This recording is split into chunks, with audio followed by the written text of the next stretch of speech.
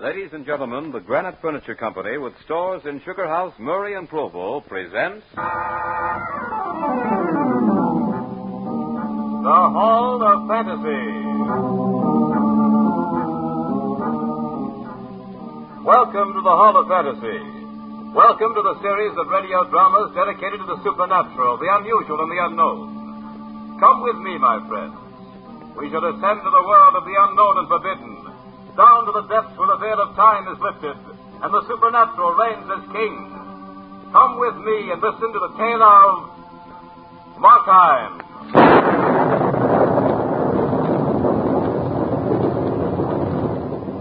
The Granite Furniture Company brings you the Hall of Fantasy. Listen now to original tales of the imagination and some of the classics of the supernatural as we take you down the corridors of the Hall of Fantasy to the mysterious realms of the unknown. These are stories of eerie and fantastic thrills brought to you by your friends at the Granite Furniture Stores.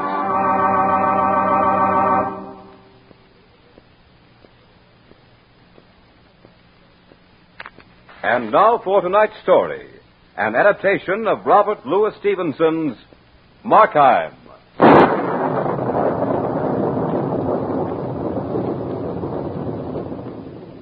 They said that Markheim's first great crime was that he had committed murder. That's hardly true, for no man can kill his fellow until he first twists the knife in his own heart. This is the story of Markheim. He was a gambler accustomed to lightning shifts of fortune, but on the eve of his greatest triumph, he couldn't resist that final spin of the wheel. It was his life against the future. He wanted the decision to come swiftly, as it had always done before. But this time, the wheel turned tortuously slow for Markheim, and once set into motion, no power on earth could halt it. It was Christmas Eve. Markheim was happy to be towed along on Angela's little leash. She loved him, or what she knew of him. Angela was quite aware of the power of her smile, and Markheim was aware of the fact that she'd been leisurely and charmingly spoiled. But even if it had been a great chain that had led him into this lovely garden, instead of a warm, sweet smile, he'd have resisted no more than he did now. For this leash would lead him to a fortune. More money than he'd ever dreamed existed in all the casinos in the world. Besides, he was in love with Angela. Mark, when do you plan to speak to Papa? Very soon, dearest. There are a few things I want to clear up first. It won't take long. Just a few days at the most. Tomorrow, perhaps? Tomorrow? Well, that's pretty short notice, darling. I'm afraid that Oh, I want it tomorrow. Yes, but why? What's so significant about tomorrow? I had thought to wait just a few more... Tomorrow's just as good as any other day. In fact, it's better. It's Christmas. It's tomorrow or never. Angela, what are you saying? Oh, don't look so frightened, darling. I was only joking. Oh, that's better. Only it will be tomorrow, Mark, won't it? You always get your own way. Always, darling. But I wouldn't have insisted if I didn't think it would make us both happy. And you think we'll be happier if I ask your father tomorrow? Of course. There's no need to wait, and I want this for a Christmas present. Christmas present? Yes. Oh, and speaking of Christmas presents, I have a very nice one for you. Oh? Not too nice, I hope. I hope it wasn't too... Costly? Oh, but it was very. I wish you hadn't, Angela. That is, well, I have something for you, too. You have? Oh, what is it? Well, you like it. Yes, it's very nice. Now it's my turn. You shouldn't have done it. Nothing is too good for you. Nothing. I hope it isn't too expensive. Well, it was. But it's just a little trinket. Whatever it is, Mark, it'll be very nice. But if you weren't such a successful member of the stock exchange, I'd scold you for spending too much money on me. Stock exchange? Oh, yes, quite. Well, Angela, I think I'd better be going. So soon? Yes, I really must. Then I won't detain you. But I want you here early tomorrow. Come just as soon as you possibly can. The iron rule of Angela. But I love it, darling. Until tomorrow? Tomorrow. As Markheim made his way through the dark streets, the chill, damp fog soon dispersed the warmth he'd felt in the rich comfort of Angela. And the last word he'd spoken to her as he'd taken his leave seemed to mock him as he traveled in the night. His futile gropings for happiness seemed to slap him full in the face with each new wave of the gray night mist. For a moment he thought to return to his foul, dingy little room, barren and ugly though it was. The thought of it made him shudder. Any other time he might have found some comfort in his hateful little iron bed. Another night he could have slept and dreamed of fabulous fortune, of an endless flood of gambler's luck, making him richer with every spin of the wheel. But there was no time for that now. For tomorrow was... He cursed the inconvenience of this moment. Tomorrow was Christmas. Suddenly, as if some henchman of the devil had whispered into his ear, Markheim heard the name that had been synonymous with resentment in his heart. That name seemed to strike faint but unmistakable sound in his brain. It was very faint at first, like the soft tinkling snap of an icicle when it breaks. But it soon became a giant thing that loomed up so forcibly it was almost physical. It came without warning out of the thick fog of his brain, and Markheim suddenly found the name on his lips. Ziegler.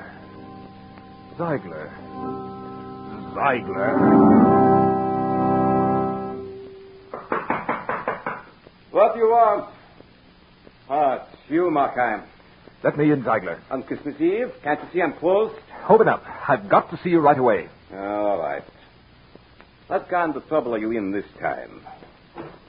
Well, come on in. I don't want all that cold and damp creeping in. I've enough aches already. Yes. Merry Christmas. What's your errand? You do a pretty good business here, don't you, Ziegler? You didn't come to talk about my books. What did you come for? I told you the last time that I wouldn't take any more of your stolen goods. I didn't come to sell anything, Ziegler. My uncle's cabinets are disgustingly empty these days. He's moved his collection. I don't wonder at that. Your uncle is a remarkable collector. His items were rare indeed. It must have been quite a blow to him when he discovered that they were disappearing so methodically. It was more of a blow to me, I assure you. He booted me clean out of the place. I was taking an awful chance myself handling that stuff. An awful chance. But at an awful profit, Ziegler. What good's a profit when you once get the yard after you? Well, if you didn't come here to sell, what did you come for? To buy. I want to buy a Christmas present for a lady. You'll pay dearly coming in on me like this. You know I've put up my shutters and I'm refusing business. You won't refuse my business, Ziegler. You won't be getting any bargains either. You'll have to pay for both my time and your rather surly manner, young fellow. I suppose you can pay? Don't worry about that. Then you can pay it someone's way. I've done very well in the stock exchange. And, likely as not, I'll do much better soon. My errand today is very simple. I'm really quite sorry, Ziegler, that I have to disturb you this way, but it's a little matter I overlooked until this late hour. I must have this little compliment ready before morning. And, you know, a man would be a fool to deliberately harm his chances of a wealthy marriage. Well, let that be it then. You've been a good customer, and if you have a chance, you should tell me for a fortunate marriage. I don't want to be an obstacle. Now, here's a nice object. Your lady is certain to favor it. It's a hand mirror, guaranteed 15th century. It's from a fine collection. Whose collection, Ziegler? In the interest of my customer, I withhold the name, if you don't mind. He was, shall we say, somewhat like yourself, the nephew of a remarkable collector. The pointed remarks of this unscrupulous old dealer suddenly flushed Markheim's calm with waves of passionate resentment. But they passed, leaving nothing but a slightly emotional residue and a slight nervous trembling in his hands. He took the mirror Ziegler held out to him. Surely you do not propose this for a Christmas present. Why not? Your lady should be very happy to have such a fine item. And every time she looks at herself in it, she'll think of her sterling husband. Your manner is likely to cost you something before long, Ziegler. So you suggest a thing like this. Look at it. Look at yourself in it. Though I dare say you'd look little better any other way.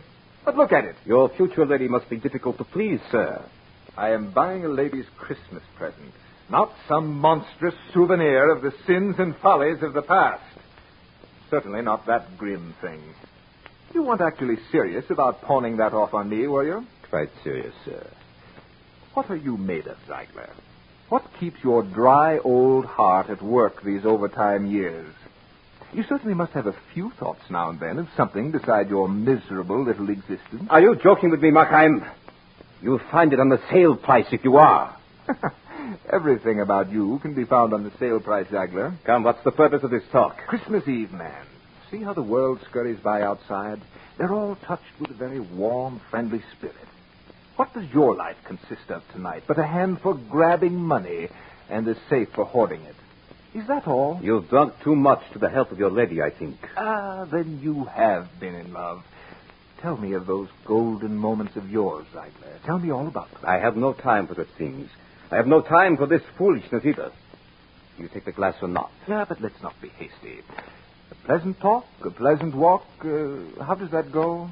Well, pleasant it is, Ziegler, and I must not hurry away from any pleasure, even one as doubtful as this. Each instant is a precipice, Ziegler, a very high precipice. If we hurry, we fall and dash ourselves to 1,000 meaningless pieces. Yes, if we hurry, we fall, Ziegler. Let's take our time this fine evening. Let us tear away the masks that hide us from each other. Who knows? We might even be friends. I have my books to balance tonight, Markheim. Either make your purchase, or I have to thank you to leave the shop. To be sure. There is no time for being friends, is there? Show me something else, then. Show me something else, Ziegler. There was something in Markheim's voice just then. It couldn't have been the words themselves. It was a tone or a light that flashed in his eye. But it filled the little dealer with an unexplainable terror. He'd turned and was about to climb the small ladder that would take him to a little object arch in a higher shelf, when suddenly Markheim poised a little dagger high in the air. It flashed only a fraction of a lightning bolt. This for you, Ziegler, and a very Merry Christmas. Ziegler flashed at the shelves like a chicken. Then he fell to the floor, and flesh seemed to telescope into flesh as he settled into a senseless little pile. Markheim stared at it through eyes that had suddenly seen too much. A single tick of the old clock seemed almost to buffet him into unconsciousness. His lips parted to speak. Must not hurry. Each instant, a precipice. Yes. Ziegler, stand up! Stand up and speak to me!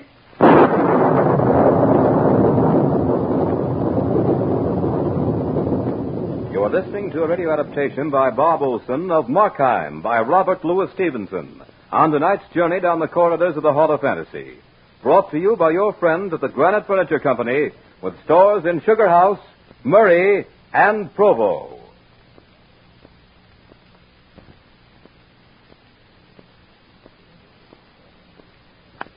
And now back to tonight's story of Markheim.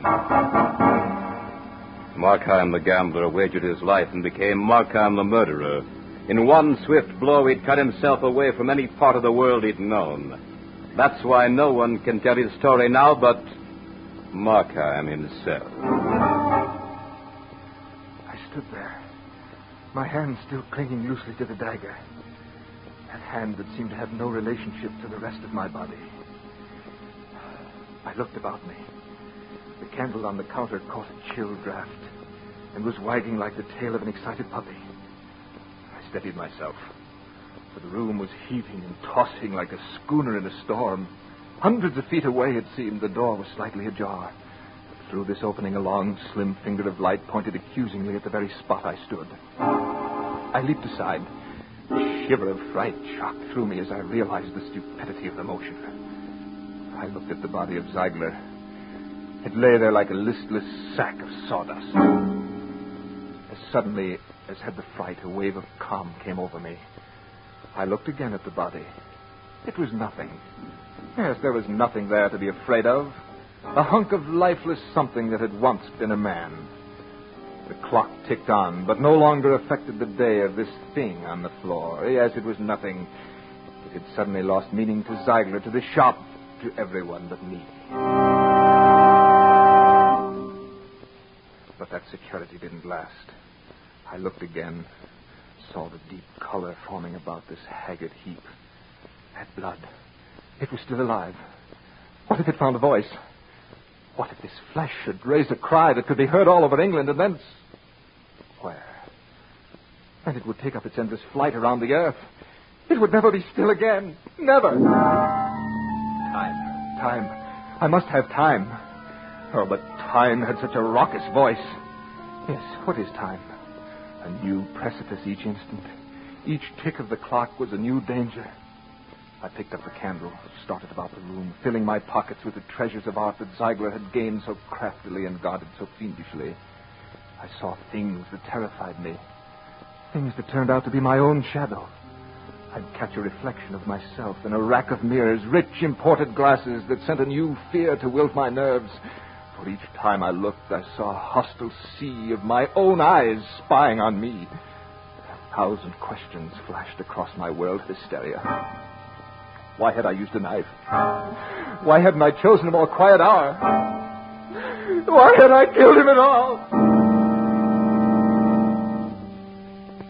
And then there were more.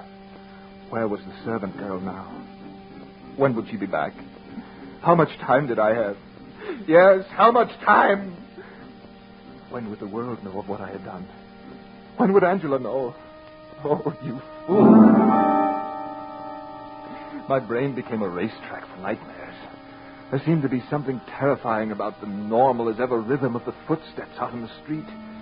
They must know about the thundering riot in this house. How could they help it? I began to fear nature herself.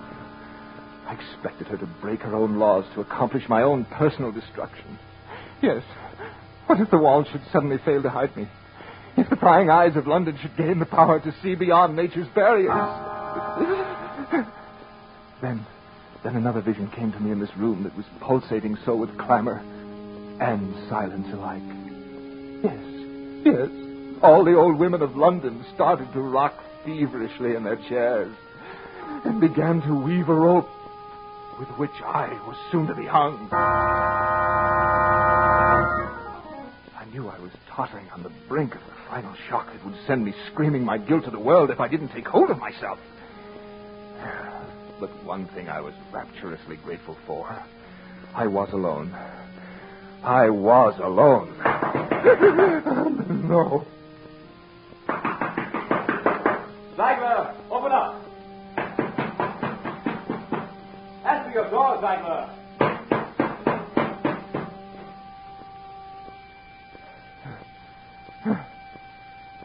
Thank heavens.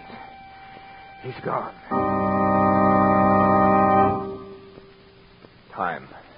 Time. Yes, I must have time. Others will come. The girl. I must get the money. No time to waste. I walked over to the body, shoved it with my foot. It rolled over crazily and took on a queer, twisted posture. The face was pale like wax. I remembered the wax museum I'd seen as a lad, and that memory robbed the scene of its grotesque quality. I took new courage. I saw myself as a boy. Yes, how horrified I'd been at those realistic reproductions of famous murders. Even the music came back to me, the monotonous chant of the calliope. The time came for me to act or run, but I didn't run. I grabbed the keys from Ziegler's coat pocket and started up the stairs that led to his private apartment.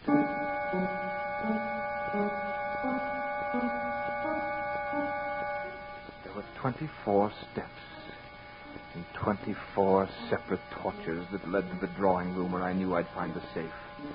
As I walked, I seemed to hear the echo of another footstep coming from behind me. Now I was at the top.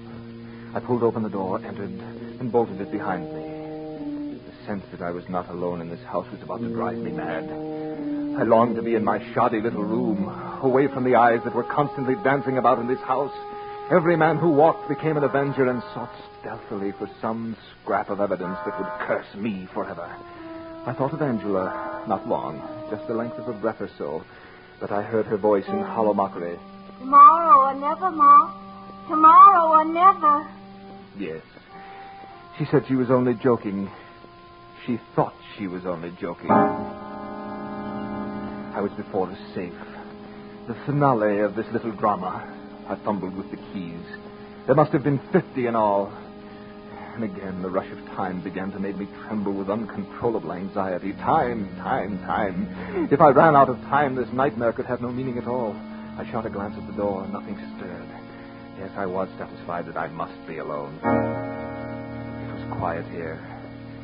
Even my heart began to slow down a little. Suddenly, another sound broke the stillness. It came from the nearby church. The organ was playing a familiar hymn. I listened.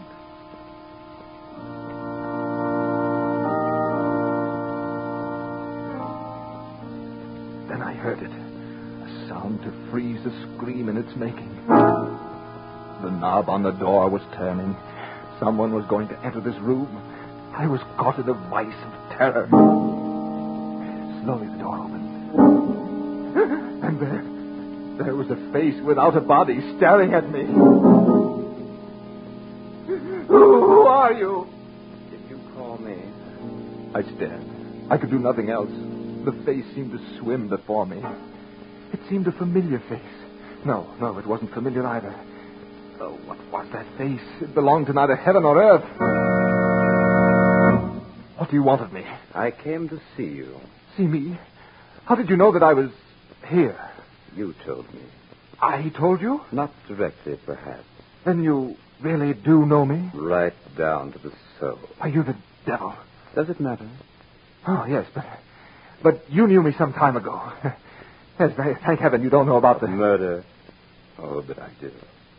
I came to warn you that the servant girl has left her sweetheart early tonight and is on her way home now. Now? Yes. Shall I tell you what she brings with her for your Christmas? What? The gallows. Now you must hurry. Shall I tell you where to find the money?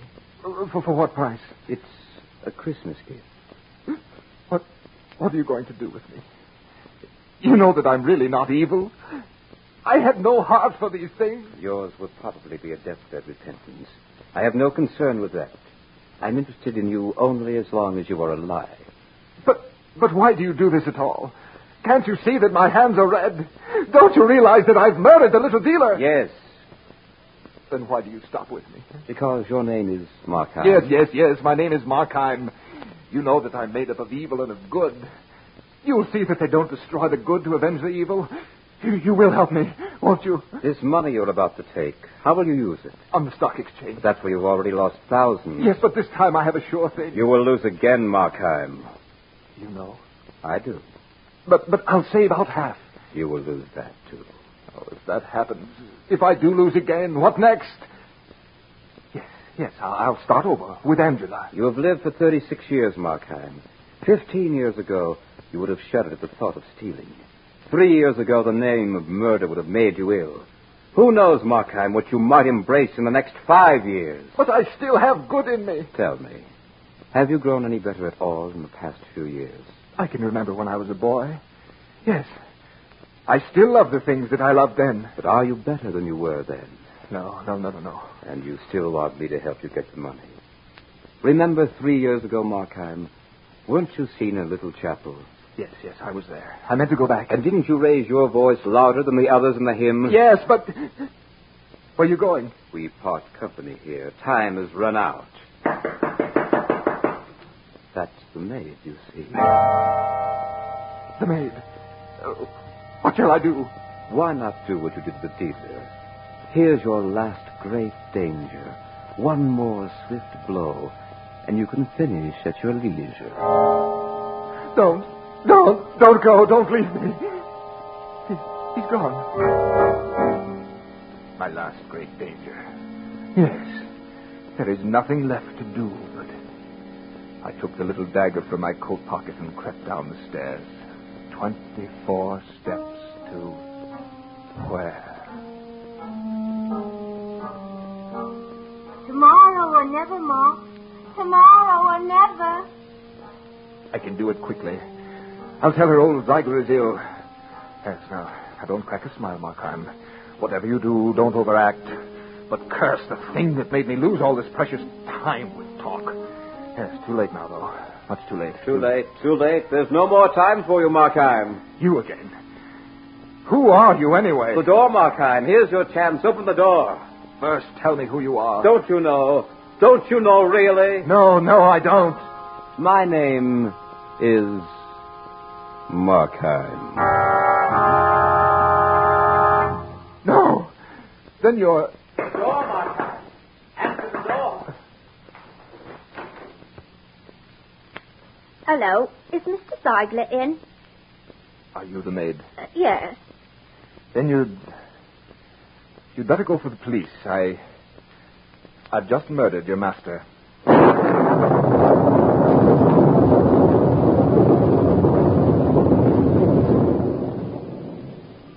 runs the tale of Markheim.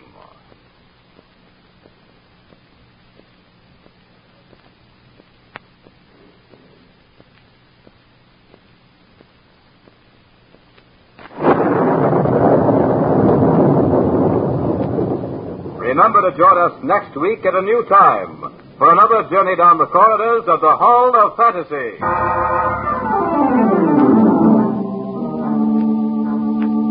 Tonight's program was adapted by Robert Olson from the story by Robert Louis Stevenson. Heard tonight were Carl Grayson as Markheim, Richard Harcourt as the narrator, Beth Calder as Angela, and Richard Thorne as Ziegler. Musical background was provided by Earl Donaldson. The engineer was Nephi Sorensen. These programs are produced and directed by Richard Thorne.